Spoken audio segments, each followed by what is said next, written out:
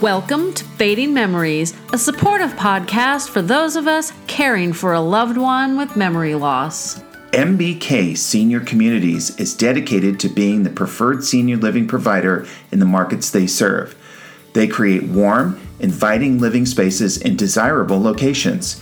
They offer a variety of services and programs to enrich the lives of residents and their families. And by getting to know their residents, their personal preferences, and their individual needs, MBK Senior Communities can better contribute to their well-being and provide care that's right for them. They are committed to enhancing independence and quality of life, serving others the way they prefer to be treated, and providing care that is delivered with integrity, dignity, and compassion. Currently serving the Western United States, but expanding. Why not contact your local community for a tour and see for yourself why most of their residents say they felt at home from their very first visit? You can get more information by visiting their website at mbkseniorliving.com or call 949-242-1400. So about 14 months ago, I got a phone call from a gal looking for a recommendation for a place to stay while she visited her father in the local memory community. This community happens to be about 1.25 miles from my house, so I told her if she wasn't looking for a fancy accommodation, then she was more than welcome to stay at my house. And that is how I met today's guest. Pat is a dementia daughter, helping to take care of her father long distance from Oregon.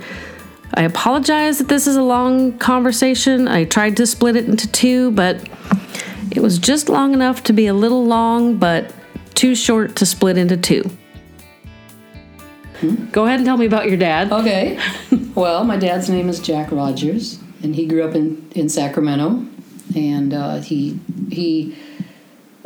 went to Cal, intending to major in music, but the Army got him in the middle of that. Oh. And when he came out of the Army, he had been involved in electronics, which was just a new field at the time. And what years was he in the Army? Early 50s. Oh, okay, the early 50s. My dad was in the Marines from 59 to 63. Mm-hmm. So when he came back to Cal, he majored in physics and then went into electronics engineering. So that was his field. But he always kept music as a strong hobby, with the piano and trumpet and with arranging. Oh, fun. Yeah. So as far as his jobs, he worked in Marin County at first. He worked and we moved to Portland. He worked for a company called Tektronix, which is huge, which became a huge company. So that sounds familiar. It was a startup at the time in the early 60s. And then we basically came back to California in Contra Costa County, in Pleasant Hill and Walnut Creek, until the time my two brothers and I grew up and were getting off onto our own. And my dad also, about the time I was getting into high school, he also became a member of the Bohemian Club. Okay. In San Francisco, which is prestigious as far as music and performance and so forth. And so he became a member, what they called, I think, a working member, because he didn't get in by paying a lot of money, but by producing arrangements for the shows, for the singing, the quartets and the stage bands and stuff like that. So the Bohemian Club has binders full of musical arrangements, and this is all jazz. That jazz was basically the only music he was interested in, but he was very, very good at it. And he did arranging, and he did physics. That's amazing. Yeah. So I mean, I think that's part of the same part of the brain, the math, kind of the math brain and the music brain are related. Yeah. Well, I used to. But he used to be able. I mean, like when we were kids, my dad would be sitting there. He would do musical arranging and transcribing, which means he's listening to something in the headset and writing down what all the different instruments are playing. Oh, wow. So he was very good at both of those things, crazy. Arranging and transcribing for jazz. And so how old is he right now? So now he's 88. Okay. And how long has he been diagnosed with Alzheimer's? Or he was diagnosed in his early 70s with cognitive impairment, they call it. And so we're looking at, about 15 years worth of time here. It's progressed to, his diagnosis now is Alzheimer type dementia.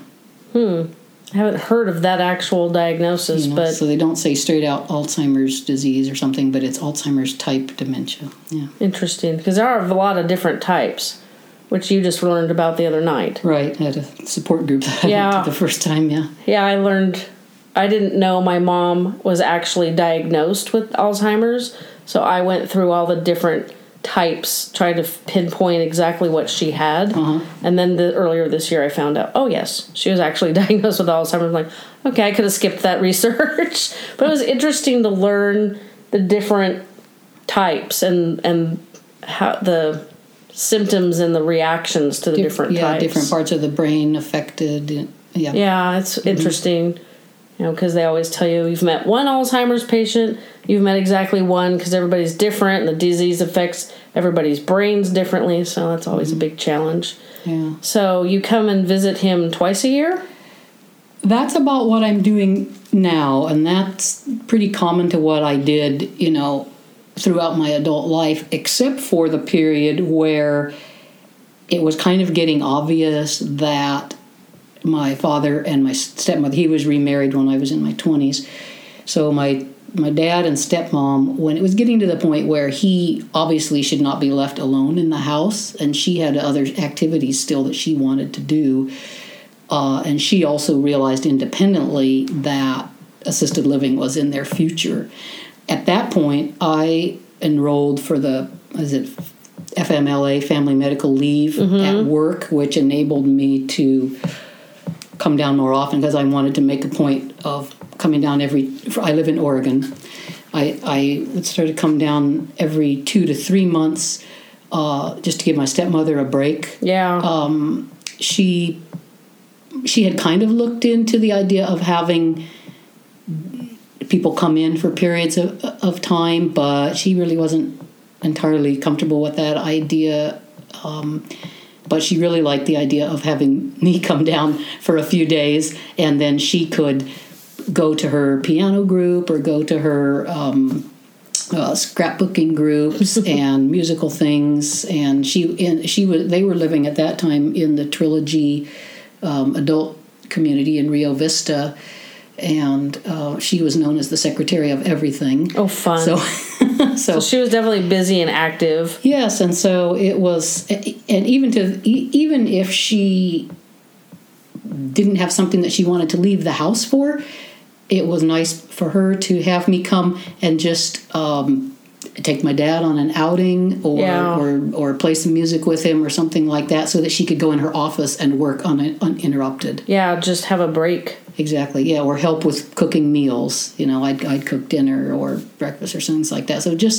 So I did that and I did some of the early steps of looking at places with her, because as I said, that was about 2013. So he's had dementia by then for 10 years and he was put on prescriptions quite early on, and we do think that the Aricept and Mendo, which I guess are two common ones. Yeah, that's what my mom's on. They that probably prolonged the early stages of his illness, because it was really, there was a few things that he lost the ability to do right away, and then over the years a few more things, and it really was until you get up to like 2011 or 12, 13, when all of a sudden he started to lose a lot more abilities. And so that's kind of the time when I stepped up my visits, and we started looking at, what type of place do you want to move to for assisted living, and how's that going to look, and what other steps. I think that was about the time we were trying to get him to stop driving. Yeah. And things like that. That was, kind of an important. That was around the same time also that he stopped recognizing anybody other than his wife, my stepmother. He stopped recognizing me and my brothers and anybody else that he, at least by name, that is hard. That was definitely hard when we realized that. Yeah, my mom thinks I'm her friend. Oh. And that was kind of a gradual realization. So it wasn't quite as abrupt as I was expecting, which is interesting because I call her mom and then she'll tell somebody I'm her friend. It's so it's interesting that the brain is not putting those two pieces together. But you said he lost some abilities early on. What were those? Well, the first one, it's kind of nice. My stepmother, Marty, she made a list of when he started needing help with various things. And so the first thing that she put on the list was 2004, taking his medications. And it says just since inception. Basically, ever since he started, once he was first put on these medications, he was unable to remember to take them himself because he didn't have any other prescriptions at the time. So he was not even in a habit of taking vitamins or pills of any kind. So that's the first one. The next ones were operating things like a CD and DVD player. So a couple years later, he lost that ability to do that independently. The next one she lists is kind of interesting is limiting alcohol consumption. So he always had wine with dinner. He always had like a nightcap before bed, but apparently he lost the ability to kind of remember that he already had enough wine for dinner and he already had his... That's funny. So that was really one of the most distressing ones for the spouse because, she still wanted to have a glass of wine, but yet how do you say no to your husband? Honey, you've already had, 2 glasses or 3 or whatever. Do you start hiding? It's kind of the period where she had to start hiding things and telling white lies about things because of something that he couldn't remember that would be a potential risk. Yeah, that's interesting because one of the warning signs of Alzheimer's one is the memory loss that affects daily life, like remembering to take your medications or running the electronic equipment that he probably could do without thinking before. He could have built it. Yeah. And then changing mood or behaviors. So the alcohol, not being able to remember that he had that is almost in there. And so other things on this list are like being able to, work the thermostat. Of Those course, can be confusing anyway. Signing his name, some personal care things are in there. But for them also was finding his own band part, meaning where they were living in the Trilogy community, they had a jazz band in there. And at the beginning of it, they moved there. They were in their early 60s still, so they was a very active retired community. And so my dad was still writing arrangements for that Trilogy jazz band and playing trumpet in the band. And then as it went on, he could still play the trumpet, but every time they would say, okay, now we're going to, whatever song was next, somebody else would have to find the music for him. The progression on musical ability was kind of, interesting and painful to experience too, as myself, like you say, coming down a couple times a year or anywhere from 2 months to 6 months in between the time I see him. And could he still read music, or could he still play with the band? And by that point, I mean, he knows most of these songs by heart and could play them in any key that you suggested, But then to lose the ability to where he could only play much more limited. I mean, I used to come visit, and they'd bring out a book, and he'd say, I said, I'll sing with you. Do you play the piano? I'll sing. He said, what key would you like me to play in? Wow. And then it got narrower and narrower till he would play the key that he wanted to play in, and I would just have to sing whatever he played with. But sometimes during these later times, I would go down and sit with them in band practice, sit next to him, and just bring up his music for him, point to it, to where they were, and it's, the brain still carries on some memories and forgets other things. This one time I went to band practice with them. The band's playing. They come to an interval, like in jazz, it's somebody's solo. My dad stands up, does this amazing trumpet solo for the right amount of time, sits down, and then is completely lost for the rest of the song. That's crazy. I asked the director, was he supposed to stand up and do a solo right then? Oh, yeah, he was. That's and crazy. It was amazing. But we can't have him do that in the show because we don't know if he'll remember to do his solo when it's his turn. It's interesting because I've read a lot, and there's a group that's done a lot with music and Alzheimer's patients, and some people respond so well with music, like brings them back to a level they haven't been at it in years. So it's interesting that he could just stand there and do his solo perfectly and beautifully, but then be completely confused as to where he went after that. Yeah, and so they did have to sort of sideline him from the band not too long after that because it was too disruptive to the the musicians next to him to have questions. So he would still go to the rehearsal and listen while my stepmom played. Oh, what does she play? She was playing flute and saxophone. Oh, okay. Yeah. That's cool. So how long have they lived they live in the memory community of the local assisted living facility? Yes, well, they around that same time, around 2012, she had decided which place, and it's in Brentwood, California, and put their name on the waiting list because she thought, well, the downsizing is going to be difficult, so we'll put our name for a 2-bedroom place. And then, so it took about a year and a half, and their name came up, but it was for a 1-bedroom place. They decided she realized that they needed to go. Yeah, if you wait that long, that's a long time. Yeah, so it was already a year and a half after she knew that they really needed to be in an assisted situation. So they went to accept the apartment in the assisted living. And when they retested my father at that time, they said, he can't go on the assisted living side. He has to go on the memory care side.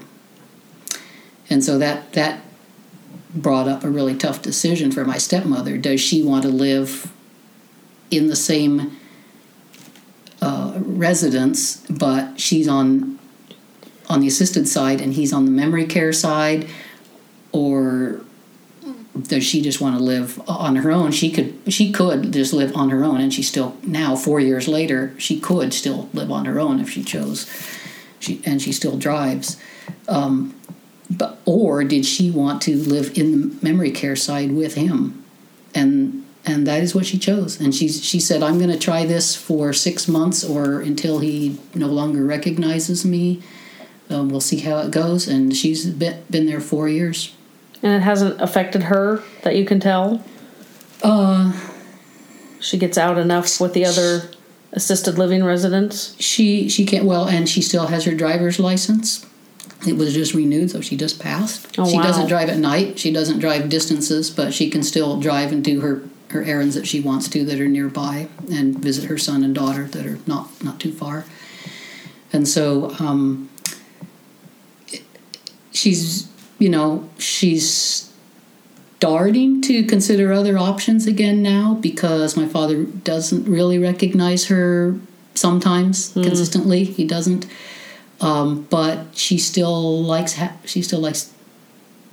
with him. She still likes being with him. So she says, I'm not going to do anything right yet. I'm just going to kind of like see what my options are, but I'm not going to do anything yet.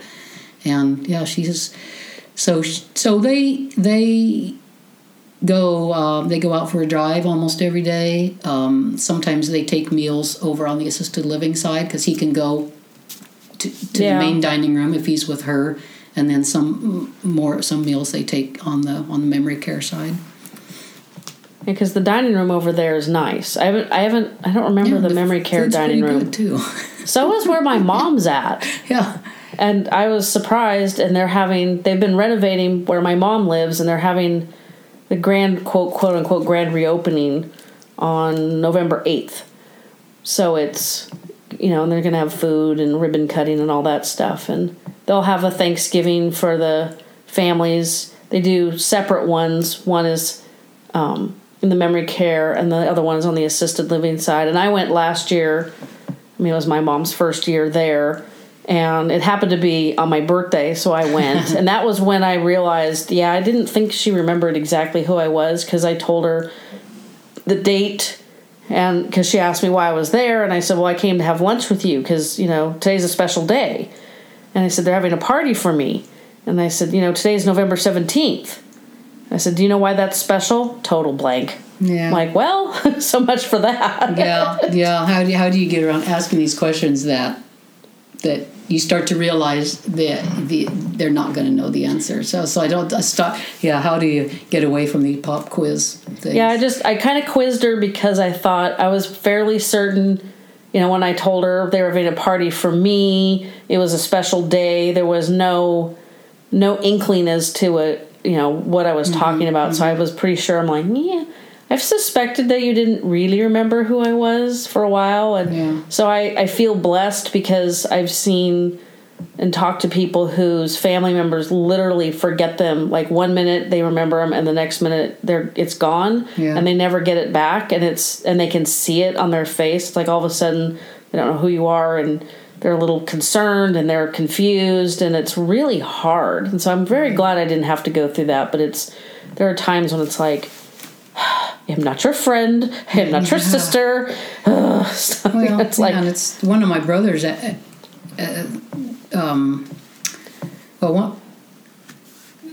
have two brothers, and one of them was having a lunch date with my dad and stepmom about every 2 months. So he was kind of keeping up on things. My other brother, much less frequently. So he asked me, well, how do you think things are for Dad? I said, I think it's scary because every day you wake up and you don't know where you are and you don't know who all these people are, Yeah, I try to, not visualize, but, contemplate that.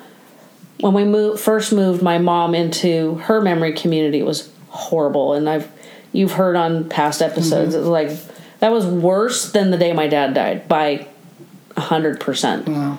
My dad had been on hospice, so when he died, it was actually a relief. It was the best night's sleep I'd had in weeks. But then, moving in my mom literally 2 weeks after. So you said your stepmom waited 18 months for a place. Did they have to wait long for the memory community? Well, no, there was openings there. It was there. At the time when they had been called to take this one bedroom, luckily there was already openings on the memory side. Because I would have lost my mind if my mom couldn't have moved in as when soon. You needed her to, yeah, because as listeners would know, my dad was on hospice, and he had not, unbeknownst to me, assumed my mom would move in with us. And then it wasn't until literally a month before he died that my daughter moved out. So I hadn't even had a month with quote-unquote spare room. Yeah. And my husband and I are self-employed. We work from home. We're young.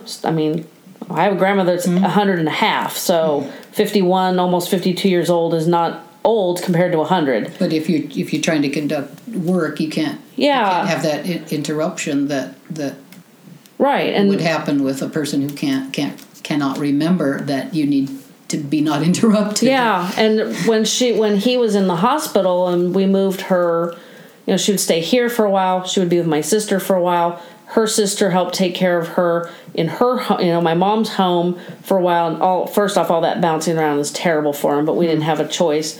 But I was trying to work, and she'd literally hover over my shoulder while I retouched portraits. So I'd have to talk to her and keep her engaged and try to get my work done. And it was so stressful. And I knew it wouldn't work.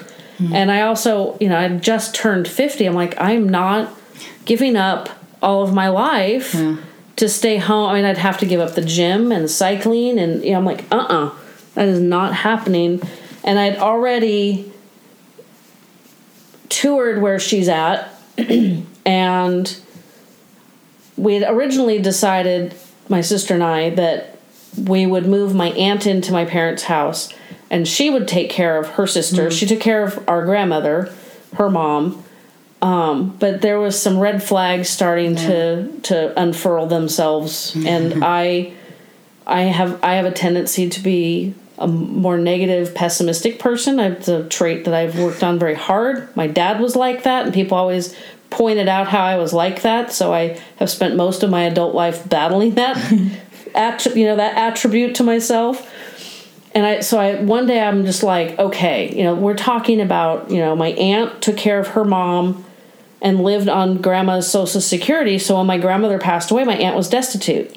Why the other brothers and my mom, I know why my parents didn't help out more, because my mom was in the beginning stages, and so my dad was dealing with her, and he just couldn't deal with my grandmother also. It's maybe a good enough excuse. I don't know. It's hard to tell at this point. Why the other siblings, because my mom's the oldest of 4, didn't do something different with my aunt. I mean, they let her I was like, did you people expect this to end differently? Yeah. So my aunt is on welfare, and she has, public housing, and it took 2 years for her to get the public housing. So I knew that if she moved in with my mom, and my mom is 11 years older, my mom would likely go first. Then we'd have to have my aunt living in their house. Yeah, like with my folks, I don't know details about their financial situation, since my stepmother is still competent to handle their finances. I do know that their finance, since they were married later in life, they chose to keep a lot of their finances separate. So, but she manages, my dad's accounts as well as her own accounts. But it's that's starting to factor in. He had they had bought long-term care policies earlier, like maybe in their early 60s or something like that, but they only last for 3. The particular one, it's 3 years worth of coverage. So I think my father's that's been very helpful in him paying in the memory care. Yeah. But it's running out now. So that's another factor in thinking about, is this arrangement that they have now, how much longer are they going to do that where they're both in the memory care place? It wouldn't be cheaper for her to switch sides, though. No, it would be about the same. Yeah. Really. Yeah, because it's a point system, so... Mm-hmm. Yeah, they're all kind of the same. Yeah, her fact that she's in the memory care, she's still only getting charged, I guess, based on the amount of care that she needs, which is like... Not much. Nothing, yeah. Yeah. There's 6 levels of care where my mom lives, and it's probably the same where your dad's at. Mm-hmm. And my mom's on, level 2, although she might be moving up to 3. It's, again, point system, so I know they reevaluated her 6 months ago, but because of the renovations, like I was telling you about, I think she's slipped a little bit, and I mean, like I say, you see that every week, and I don't know if this is the different perspective for your listeners of me being the person that sees these increments, a few months at a time, and probably like many people, the first part just started talking about when I'd come to visit. He asked the same questions again. And how do you distinguish that? Is that normal memory loss from aging, or is this, a dementia that, so of course we found out that it was the early stages of dementia when he was doing that, and like you say, progressing from that to watching what he could do with his music, and also reading. I think that was another one that I somehow picked up on before my stepmom, that was, of course, there with him every day, because my dad would get up and he would do certain little jobs around, he would go out and get the newspaper and this and that, and then he would sit down and do certain puzzles out of the paper, like the cryptograms and jumbles and stuff like that. So he would sit down and do his puzzles. So when I first started that time of visiting more often, I could bring down projects or work to do and just sit side by side, and he'd work on his puzzles and I'd work on my stuff. I didn't have to entertain him or distract him or divert him or any of those things. He was busy doing his puzzles until I looked over and realized that he'd been working on the same puzzle all morning and nothing is written in. Oh, wow. But he was content he was working on his puzzles as far as anybody would glance over and see. Huh. And then I guess I began to realize, both in being in restaurants and see that he was not really reading the menu. He was just kind of asking everybody else what they were going to have and then choosing based on that. Or just magazines. He had magazines, but he would pick it up, and I could see again after a period of an hour where he was reading and I was reading, he was still on the same page. So that's when I brought it to, called that attention to that to my stepmother and said, yeah, that doesn't seem normal. Because she hadn't really the person that's there day by day, I guess, maybe wasn't, because that reason she wasn't noticing it. I said, well, maybe next time you go to the doctor, ask about that, because I don't think he can read anymore. And it turned out to be true. Yeah. And my mom's the same way. The last time I had... But he could still read music at that point. He lost that a little later on. That's interesting. And my parents and I, the last meal out with my parents was November 1st, 2016. And my mom had done this more often, but I had been with them more frequently that fall. Mm-hmm. And she would literally look at the menu and then ask my dad what he was having. And my dad, he was a crappy eater and super fussy. I mean, he didn't like sauces or onions or garlic he liked meat and potatoes and basic. And that wasn't what my mom liked. So for her to ask, what are you having? He'd usually find something on the menu he knew that she would like, and that would be okay. My stepmom did that too. She goes, I think you might like the turkey sandwich or whatever. Yeah, or like last time you were here, you really liked that's interesting that they have the same... the same symptom, I guess is the right word, because one of my mom's friends in the community that they're in still reads. Mm-hmm. And it's really interesting because she reads really well. I don't know if you've heard the promos for the 2-lap books. Yeah. Which I'll have to show you what those look like. She read the intro where it talks about how to use this book. And, it was interesting to see that she actually did read. Mm-hmm. And my mom can still read, but it was interesting. And if you listen to the episode about 2-lap books, I left the voice-activated recording device on the table between my mom and her friend while I used the ladies' room. And while I was gone, it recorded my mom and her friend both reading quite fine. Oh. But when I was present, my mother had issues. She was struggling over some of the words. Interesting. Yeah, I was like, that was I need to stick that recording device when I'm not around a little more often. Now that the place is put back together, it'll be a little bit easier. But there was 2 ladies and my mom that read these books, and it was really fascinating how these books are great for these guys. So, well, I don't know other family testimonials or whatever that you've done, but we've been talking on the side about how different types of dementia and Alzheimer's and how they manifest differently in each individual. And I guess I would say for my father, he did not become belligerent and argumentative and foul-mouthed or anything like that. It's really been almost the opposite. He's always he as I was growing up, he was always like the one that told you what to do, and so he became very agreable. Yeah, my mom is curious about other people. That's interesting. Yeah, my mom is very I don't want to say eager to please, but I think because I go once a week, so I'm a diversion from the regular same old, and she always appreciates that. And I guess I'm enough diversion that regardless of what we do, she appreciates it, which is nice.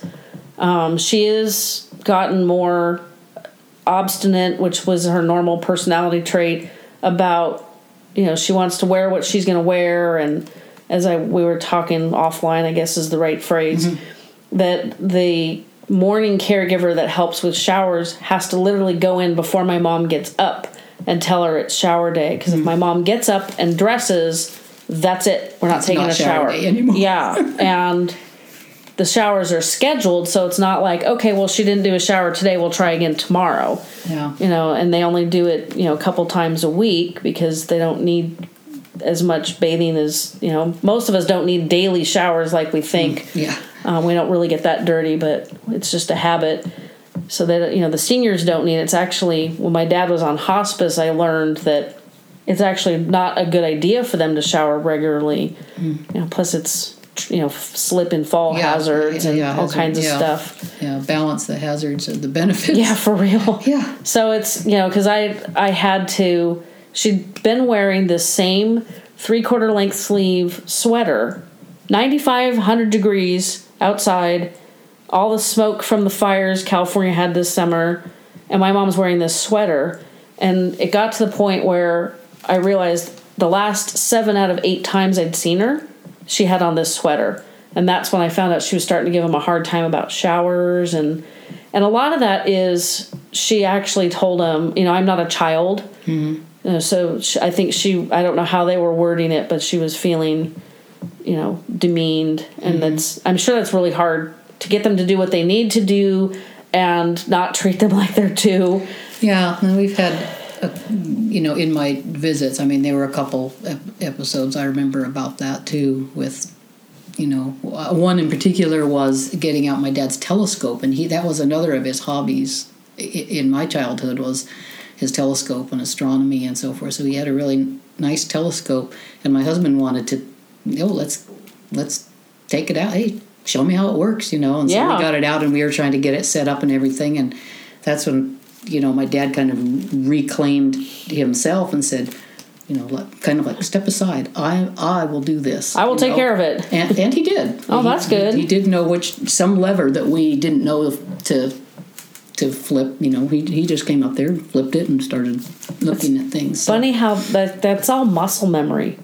Yeah, stuff like that. Yeah, because my parents lived in their house for literally 2 months shy of 47 years. And once my mom's routine was disrupted, it was obvious that she was worse off than my sister and I were led to believe or knew. Yeah. At least that's how I felt. And we've talked about it. My sister said, well, I think Mom used her long-term memory a lot more. All of us, we get up and we have a certain morning routine and we can do it bleary-eyed, not quite awake. Well, that would be similar to, maybe early to mid stages of memory loss, and that's what she did.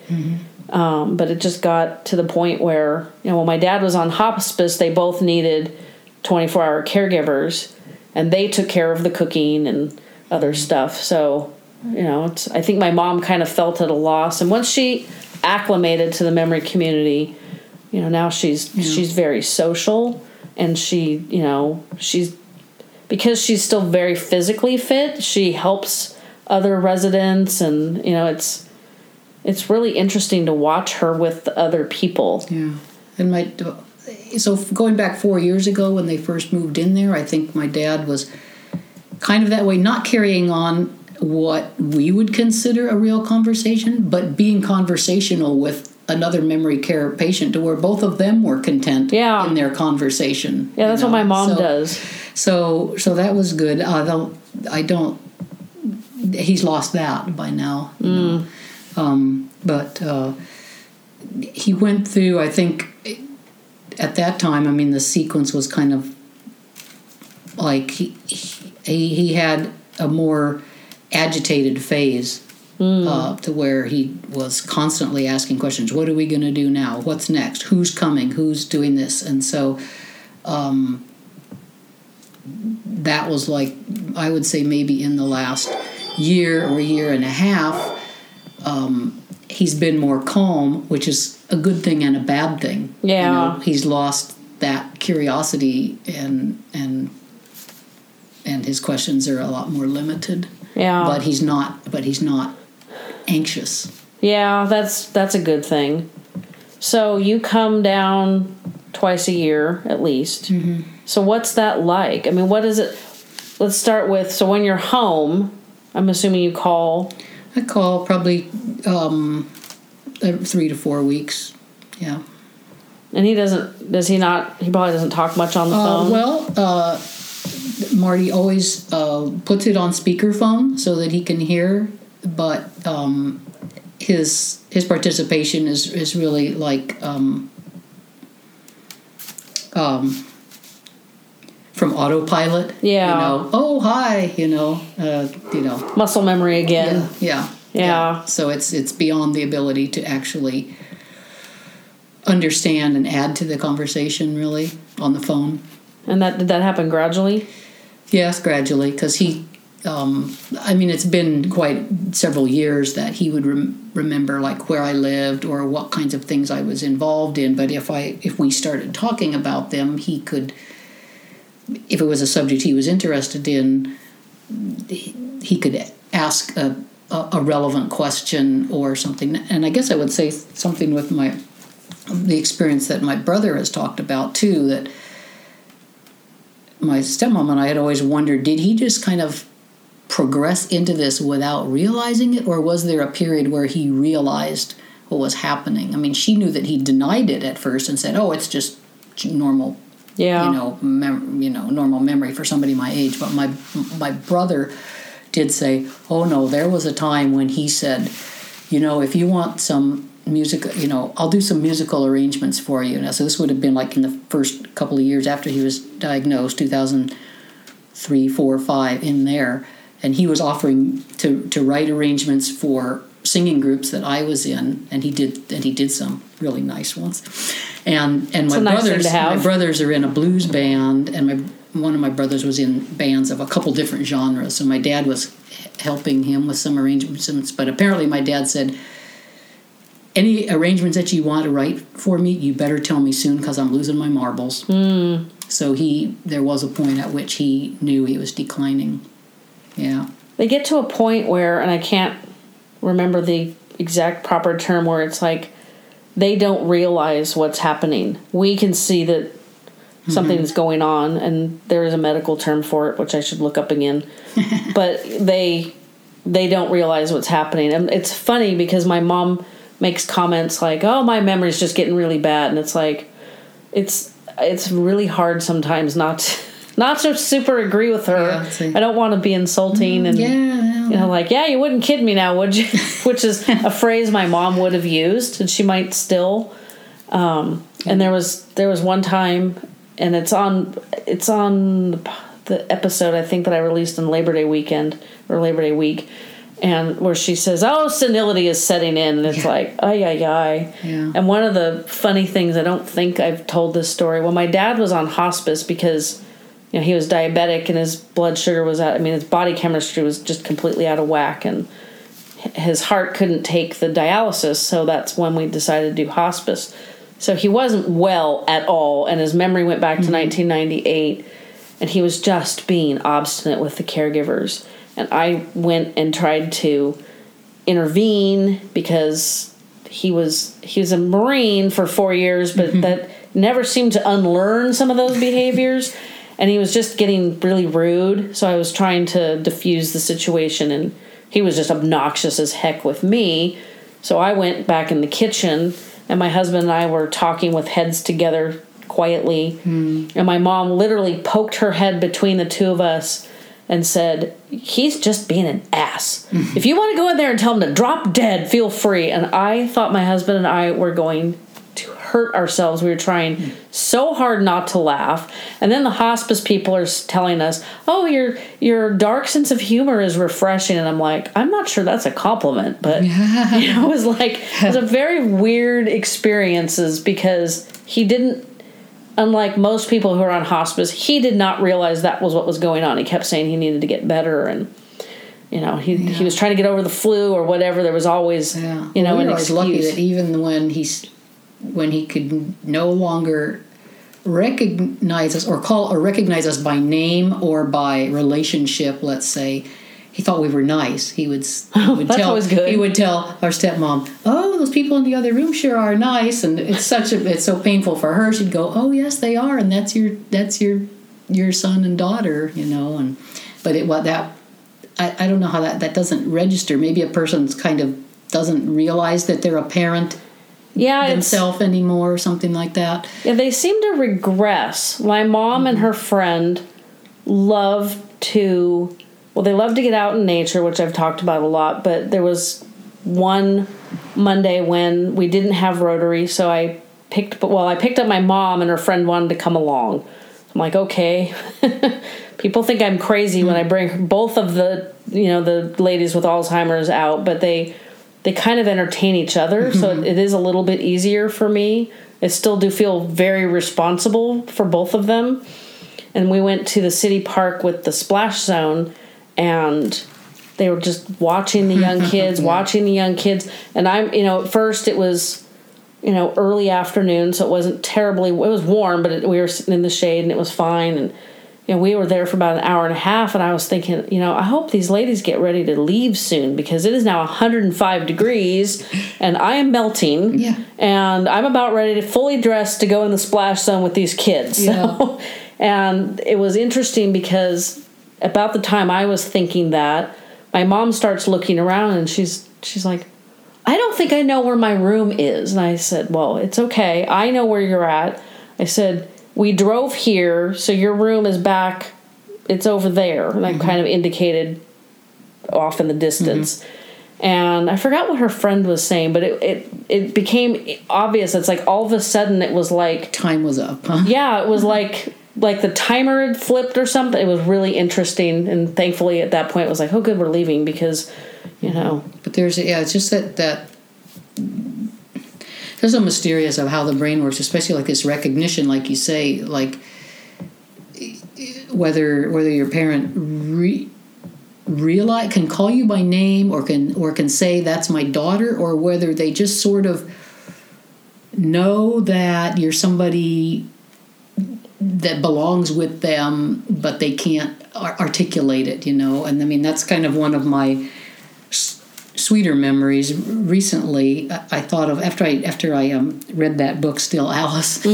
I thought of asking things a different way, and instead of asking like a question that was going to have a right or wrong answer for my dad, yes, your name is Pat, and yes, you're my daughter, and da da da. I just was sitting in by the couch, and I said, well, do I look familiar to you? And he goes, well, yeah, a bit like my daughter, I guess. Oh, that's funny. I was like, well, you're right. That's because I am your daughter. I'll have to try that with my mom. Just that question, just kind of a different question. It was kind of a nice. That made a nice moment. I guess I would say, yeah. My mom is always so appreciative. I take her to the park or out to the. We're blessed with some regional parks around here, so they're a little bit even more, I don't know, fancy is not quite the right term, a little more full of nature than just your standard city park. Yeah. And she always says, oh, it was such a nice day. And I'm like, I'm so glad that an hour and a half to 2 hours constitutes a whole day, because about 2 hours is about my limit. And a lot of it's because with me, she's not super conversational. She's more conversational with her friend. And I've listened because I took them out to the regional park 2 weeks ago. Yeah. And, so I listened to them, and, it's basic conversation. It's probably a lot like 4-year-olds chatting with each other. So it's hard for us as adults to engage with 4-year-olds for very long, but it's interesting because they're both moms and grandmas. And so they see the world like they're still younger moms. But I'm going to ask her if do you recognize me? And see what she says, because we have a distraction this coming week. Do I look familiar? Or something like because that? she's going to the dentist, so I can ask her, questions, and then leave her with the dentist, and she won't remember that I gave her the. Because I just remember that from the book, the character. Anyway, she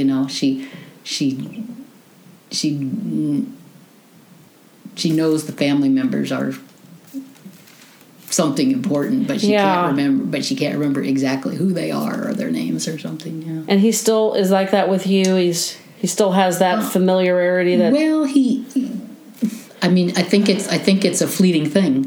I think it would come and go, and I just caught him at that moment when it clicked. When I see him now, he's very trusting. I can take him and walk, down the hall or take him for a drive like I did today, and he's not fighting me. Yeah, he's not like, stranger danger. Yeah.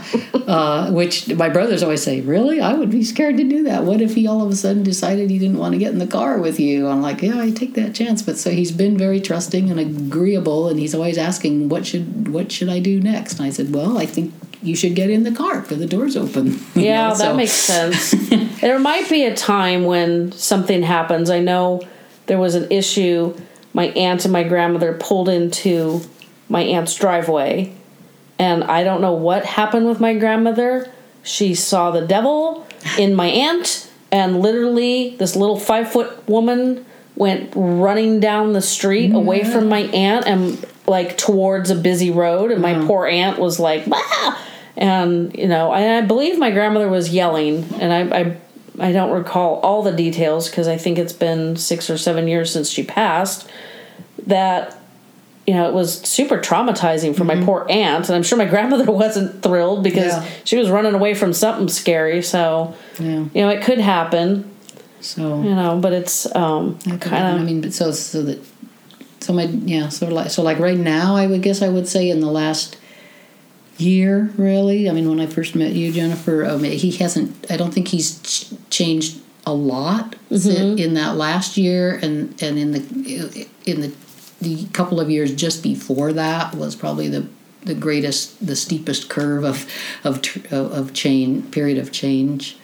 Now my mom seems really gradual. It's like she hums along for what seems like forever, and then she has a little dip. Like we've had a little dip now where I'm pretty sure she's slipped, but it's not so dramatic that it's definitely she's slipped. But she does ask me when we left to go to the park this past week, we were halfway between her room and the exit. And so I said, why don't we go out to the park, blah, blah, blah. And she's like, well, does my husband know where I'm at? Yes, Mom. I told Dad where we're going. I made the mistake once of saying, well, my dad was in Rotary, and I remind her that I have just come from Rotary. And so I said, well, I saw Dad at Rotary, and he knew I was coming, so I'm sure he knows where, he's not going to worry about it. He knows you're with me. Holy Toledo, she went into panic. I'm like, whoops, back up the truck. Yes, Dad knows where we're going. I talked to him on the phone. Whew, that was like startling. But literally, we went from, it was probably 20 feet. And in that 20 feet, she asked me twice. And we get through the first door, and she asks me, that was the second time. We get to the other door, which is another maybe 15 feet. So that was the third time. Yeah. So in like 35 feet, she's asked me 3 times if her husband knows where we're going. And then she asked me that when the car, and I finally this time I'm like, you just asked me that, which I know is not really what you're supposed to say. Yeah. But I'm like, okay, seriously, you used to ask me that every 2 minutes, and now you've asked me that like 4 times in 3 minutes. Like, okay, we're just starting to this afternoon. Give me a break. So she's like, oh, I did. I'm like, yeah, but it's okay, So I tried to diffuse it, but I was like, oh, I need to redirect this question before, I stick her in the trunk, because that's not nice. And the other regional park that's close to her is literally like 5 minutes. Yeah. It's around the corner, and then you have to kind of drive. Yeah. And we parked, and my husband just remembers a time when we visited and we brought our dog, and my dad loved if he brought the dog. And he'd pet Milo, and then of course the question always is, oh, how old is he? And Chuck would say, oh, he's 6 or whatever he was, 6 years old. And so then, of course, this repeated several times during our visit, to where, oh, and how old is he? And Chuck goes, 6 years and 2 days. And my stepmother, you could hear her bursting out laughing in the next room. It's like 6 years, and you're like, and 10 minutes long since the last time you asked me. Yeah. I brought my oldest dog last year to visit, and I don't think he liked it there, because he literally kind of hid next to the chair in their courtyard next to me. And since he was 10 now, or he was almost 10, he's the most mellow of the 3. And whenever my mom's here, she always asks me about my dogs and how old they are. And the youngest one is still technically a puppy at 17 months. Oh, he's a baby. I'm like, yes, I know. And he's a monster. He's wild. And, so I'm trying to decide if I bring one of the younger ones who are a little bit more hyper. So I haven't ventured into bringing a different dog. Partly too, my mom's dog was with her until August. And then we had to rehome her for her health and because of the renovations. Yeah. They would like to keep the carpet as nice as possible for as long as possible, so I understood that. And I'm afraid of triggering my mom's memory that she had her dog, so I'll probably wait a little more just to be safe. She doesn't talk about the dog anymore. In the beginning, she seemed to notice that something was missing, but she didn't really seem to know what. And then she'd be like, oh, well, she must be with my husband. Like, whatever, you can think that all you want. And she would, for a while, she would talk about, oh, well, I have a dog. She's back in my room. It's like, yeah, whatever. No, she's not, but that's okay. You believe that. And now she doesn't even mention the dog, so. Yeah. Trying to remember. I haven't had her here since Labor Day, so I think we're okay. It's interesting because my sister and I struggled with that decision. I remember when you first discussed that, I guess, on Facebook or something, and it's like, well, is it going to be, which will be sadder, if she doesn't remember that she has a dog or if she does remember that she had a dog? It just seemed traumatizing. It's like, oh, well, your husband died, and then we took you out of your house, and, there was just so much upheaval. Your dog away. Yeah, I was just like, ugh. Yeah. But it's been okay, and there were signs that, there was times when the dog would frustrate her and times when the dog just seemed to be more of an afterthought, kind of like, oh, yeah, I have a dog. Oh, did she get food? Yeah, that's why she weighs twice what she should weigh. Yeah. But it was still a difficult decision. I mean, we've had dogs our entire life, both my sister and I. And like I said, I'm 4.5 years older, so. Yeah. And my mom had dogs before I was born, so, yeah, that was a difficult choice. But it was. But actually, the dog went to Oregon, so maybe I'll have you ever check in on her. Yeah. Not sure what city she's in, but so I mean, really much so. As far as the future for my dad, he can be he can stay where the memory care where he is, whatever happens to my stepmother. But realistically, one of my brothers moved right near me in Oregon, so we would probably move him up there near us if anything happened to our stepmom now. So it is on us. I mean, we realize that we've had it really easy as children of a parent with dementia. We've had it very easy because, weekly visits and everything, and a lot of the decision making has been taken care of. Yeah. It's taken care of by our stepmother. So, but if something happens to her, I mean, we need to do our homework, we know, ahead of time and kind of figure out where, what criteria are we going to use and what are our choices in our area. And you don't know, because she handles all the finance, and you don't know if they can afford to live there till one or both of them till both of them are gone. That when they moved there, that was their plan, but now I guess if finances are getting along, I mean, like you say, with my father, he doesn't have really any other major health problems, but I mean, we're also well aware that with dementia, your brain could just tell your lungs to stop breathing at any time or something like that. So he could live for, I suppose, 10 more years or something like that, or he could go on, unexpectedly, or not exactly unexpectedly, but I mean suddenly, I guess.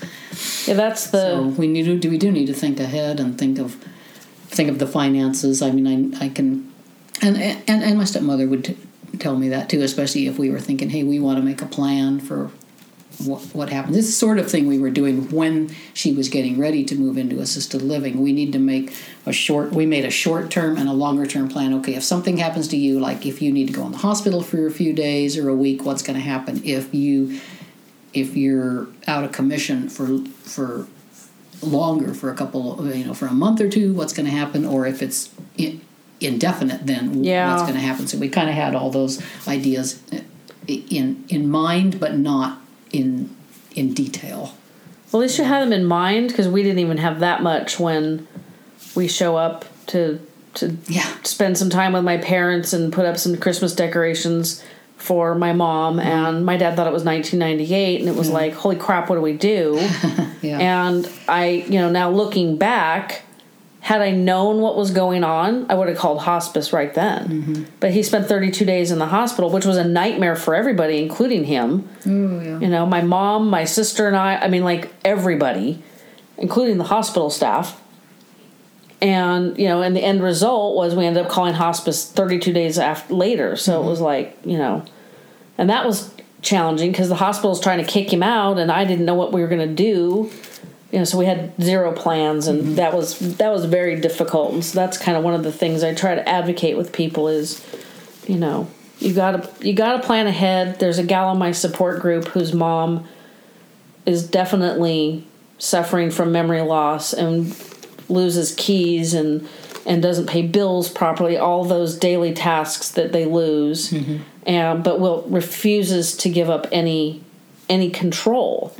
And this poor gal is trying to figure out how to help her mom when the mom won't let her help. And it's just like, ugh, I'm glad we didn't go through that, but what we went through was not fun. So at least you had plans, but because then at least you've thought it through. Like, I don't know why we never discussed as a family what would happen if my dad died first. And with, diabetes and other issues, that was kind of logical. Yeah. And, and then I've recently learned that 65% of caregivers are hospitalized or die before their caree dies because it's so stressful and they don't get breaks that, you need a plan for, what if she got the flu and they were living at home? You right, can't, exactly, yeah. You can't deal with somebody when you can barely deal with yourself. So we were lucky that he really, when they were still in their house, he didn't have a habit of wandering. Yeah. But there were a couple of incidents of, like you'd say, driving wandering, when he would still get in the car and drive somewhere and they'd have to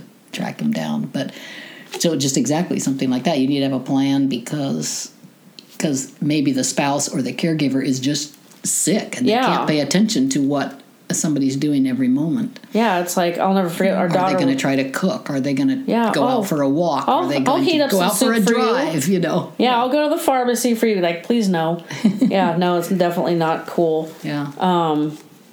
So, is it stressful when you come down, or is it you're just kind of prepared for what it's going to be? It's I think it's not really extremely stressful for me right now that I know that they're in, a staffed. Yeah, they're taking care of. A facility that's got good staff. They're going to have food. They're going to have care. It may not be the instant that you think they should have it, but they're going to be safe and they're going to be taken care of. I think it was more stressful for me during the situation like what we were just talking about a second ago, when we knew that anything could happen to my stepmother from just falling. If she fell, he wouldn't have known how to call for help. Yeah. If she got sick, somebody would have had to come help. So that time when we knew that they were very vulnerable and she was trying to get them relocated, but hadn't, their name hadn't come up on the list yet. I think that was the most stressful time for me. Yeah, 18 months is a long time I'm like, whoo. I'm feeling so very blessed that I had decided my mom was going into a memory community, and I brought my sister along on the same page, and it was a little harder for her. I think she has a little more positive outlook on things. Like I said, I have a tendency to be very negative. So I looked at all the horrible possibilities that would happen with our original plan and decided that there's no way I could live with that thought in my head that, any of these horrible things could happen. And now I've learned even more horrible things that can happen. Yeah. So I knew it was the right decision, and I called them and said, this is what I want to do. It happened quickly. It's even during that time, my stepsister, which is the one that lives closest, I mean, she was going to visit them and do the scrapbooking thing with her mother and stuff like that. Almost every week, or play Scrabble and do the scrapbooking and things. So that's somebody that's at least was checking in on them and making sure that her mother wasn't getting too stressed out and overburdened and everything. So it kind of I mean, it helped greatly as far as that comfort level that my stepmother's not overdoing it. But just it would just be like the outside incident, like we say, an injury or an illness or something like that would have upset the whole kind of delicate equilibrium. Yeah, that's why it's like I get frustrated with people whose family members, like refuse to even contemplate an assisted living. And I have a grandmother who's like that. She wants to just live in her home, and she's blind. And just recently, the exhaust fan in the bathroom, which is 40 some odd years old, caught fire. And, she called my husband, who does property management, and he went over there and he sent one of his contractor people to go deal with it. And the guy came back and he's just shaking his head and he's like, that house. And we're like, we know. She really, really needs to be in an assisted living community. And I think she would actually love it if she could, the house is paid for. So if she just moved in for a month and gave it a try, I think she would love it because she'd have people at her beck and call, which she would love. And she's earned it. She worked hard all her life. She raised 3 boys. She outlived my dad. She's done. My grandfather had diabetes. She, she's put in her time. She deserves to have people waiting on her hand and foot, but she expects it to be family. And she's kind of burned out my aunt. Yeah. And because I deal with my mom, I have a hard time connecting with her too much because I'm afraid of getting sucked in. I don't have time for another person that needs hands-on attention and help, and it's crazy. But, it's like, that's one of the reasons I do this podcast is to let people know, it's like, it really is not like some horrible warehouse where you just go to wait and die. Especially if, in assisted living, they've got all kinds of activities. Yeah, some people are going to decline because it's their physical health that puts them there, maybe. But other people are going to be kind of rejuvenated because maybe many of their friends have died. Now all of a sudden they've got a new circle of a ready-made circle of friends and so forth. I mean, I have a very good friend that's how it was with her mother. Her mother was really declining at home, and as soon as she got into assisted living, bloom, and she was social and active and things like that. Yeah, once my mom acclimated to her community, like I said, she's very social and she helps take care of other residents. A lot of them are not really super verbal. They make noises, but it's hard to understand them, and my mom tries and then kind of wanders away because it's like, I don't get you. But she's a real helper and very social. So I'm really glad we made that choice and not the other options we were contemplating. I was contemplating a board and care home. There are 2 in the neighborhood here, but I didn't think they'd let her keep her dog, and I was a little concerned that she would wander away. And I didn't want that concern. I'm not sure she would, but, I think where she's at is really good. She doesn't do the activities which we were hoping she would do. I think she's too far gone for that. Yeah. She does do them for other people, which is super frustrating. It's like, why do you give me the hard time? But she seems really happy. Yeah. So that's good. I'm happy, that makes me feel good that she's happy, because there are times I wonder, I'm home doing my thing and I'm wondering, especially like when the dog left, I'm like, I hope she's doing okay tonight. Yeah. And, they have flu outbreaks and it's like, I hope she's okay. And like, I see her every week, so it's okay. That's enough. And I know they'll call me if they need something. They know I work with the staff a lot.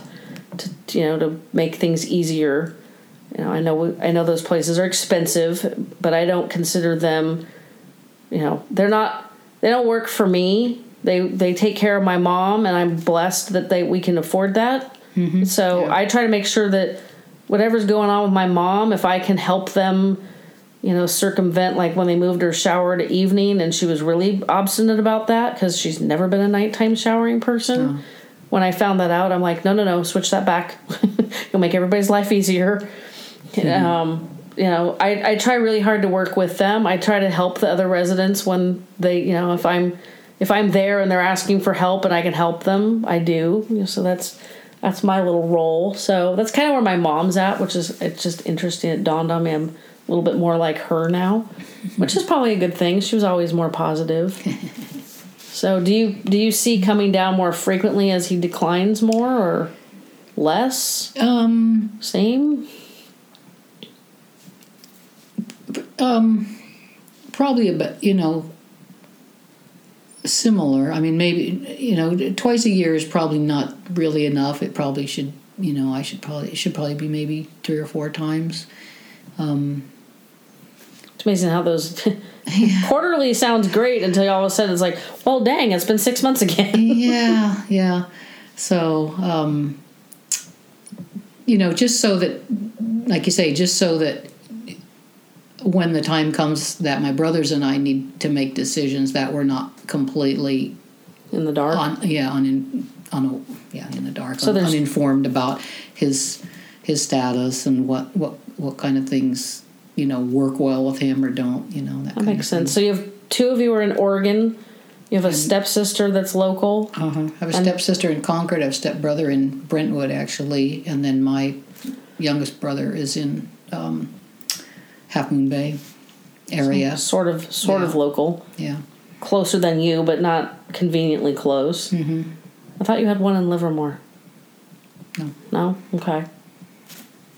I'm lucky I can keep track of my own family.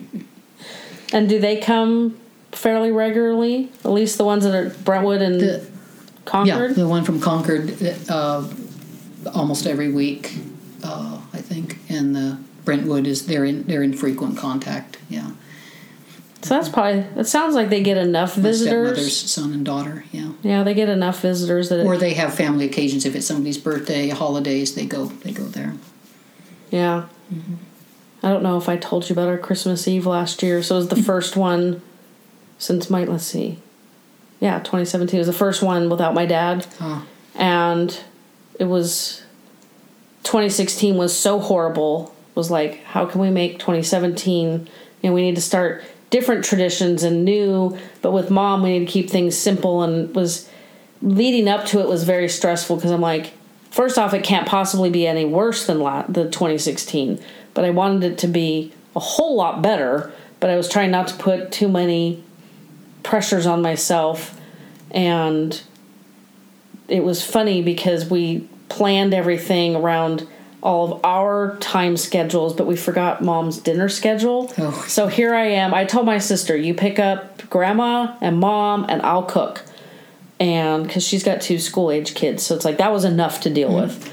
And it's easier just for me to do all the cooking. We're quite adept at it. We do big Thanksgiving. We used to do really big Thanksgivings. So I got everything ready, and I waited till late afternoon to shower. And I'd done all the cooking, and late afternoon I get in the shower and I get a text message from my sister that said, "By the way, we're going to be early because Mom eats at 5, so we either have to pick her up before she eats or she's going to end up having 2 meals." I'm like, oh, okay, that makes sense. And then about 20 minutes later, I get a second text message that said, "Heads up, Diane S. is also coming with us," which is my mom's really good friend. And I'm like, okay, well, that'll be interesting. And it was actually really nice. It wasn't the Christmas holidays like we had when I was a kid. My grandmother is, like I said, she's mostly blind.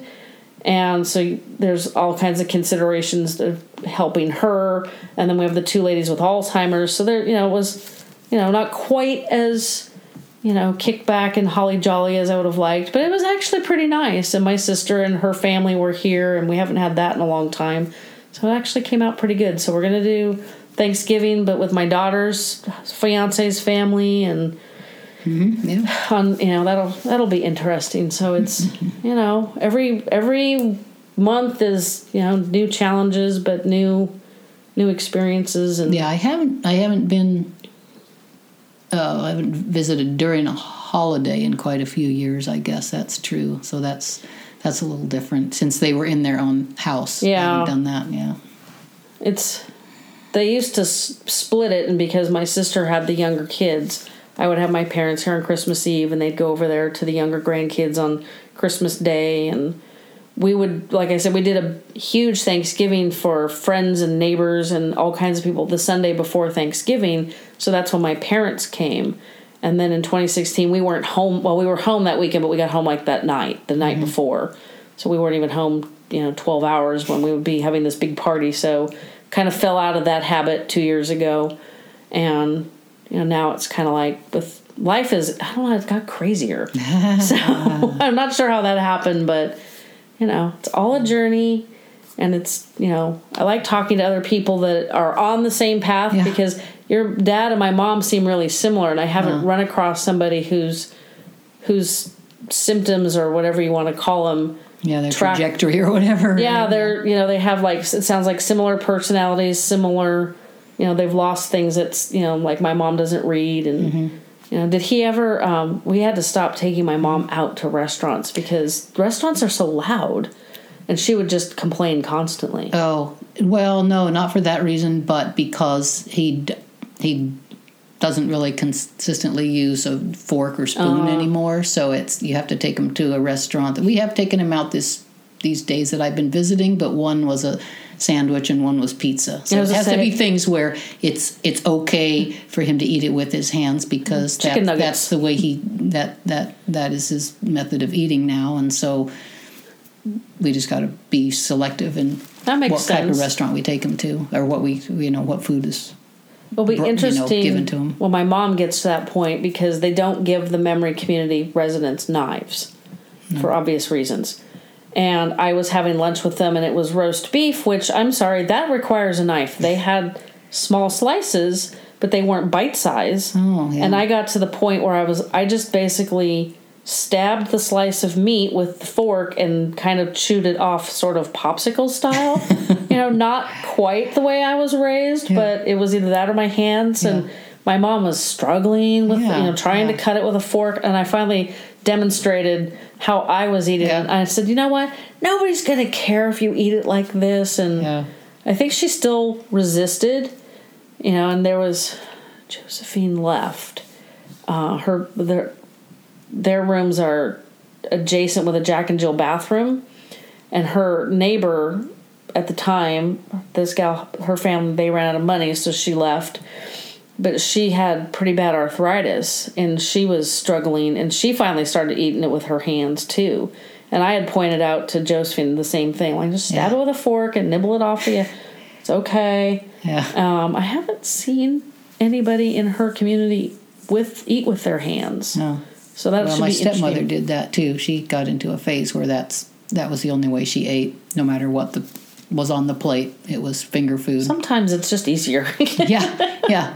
And not with everything, but there's times when. Or not my mother-in-law. Excuse me, not my stepmother. Just my mother-in-law. Yeah. Did she have memory loss too? Oh yes. Yeah. So that was where I first experienced it. My husband and I were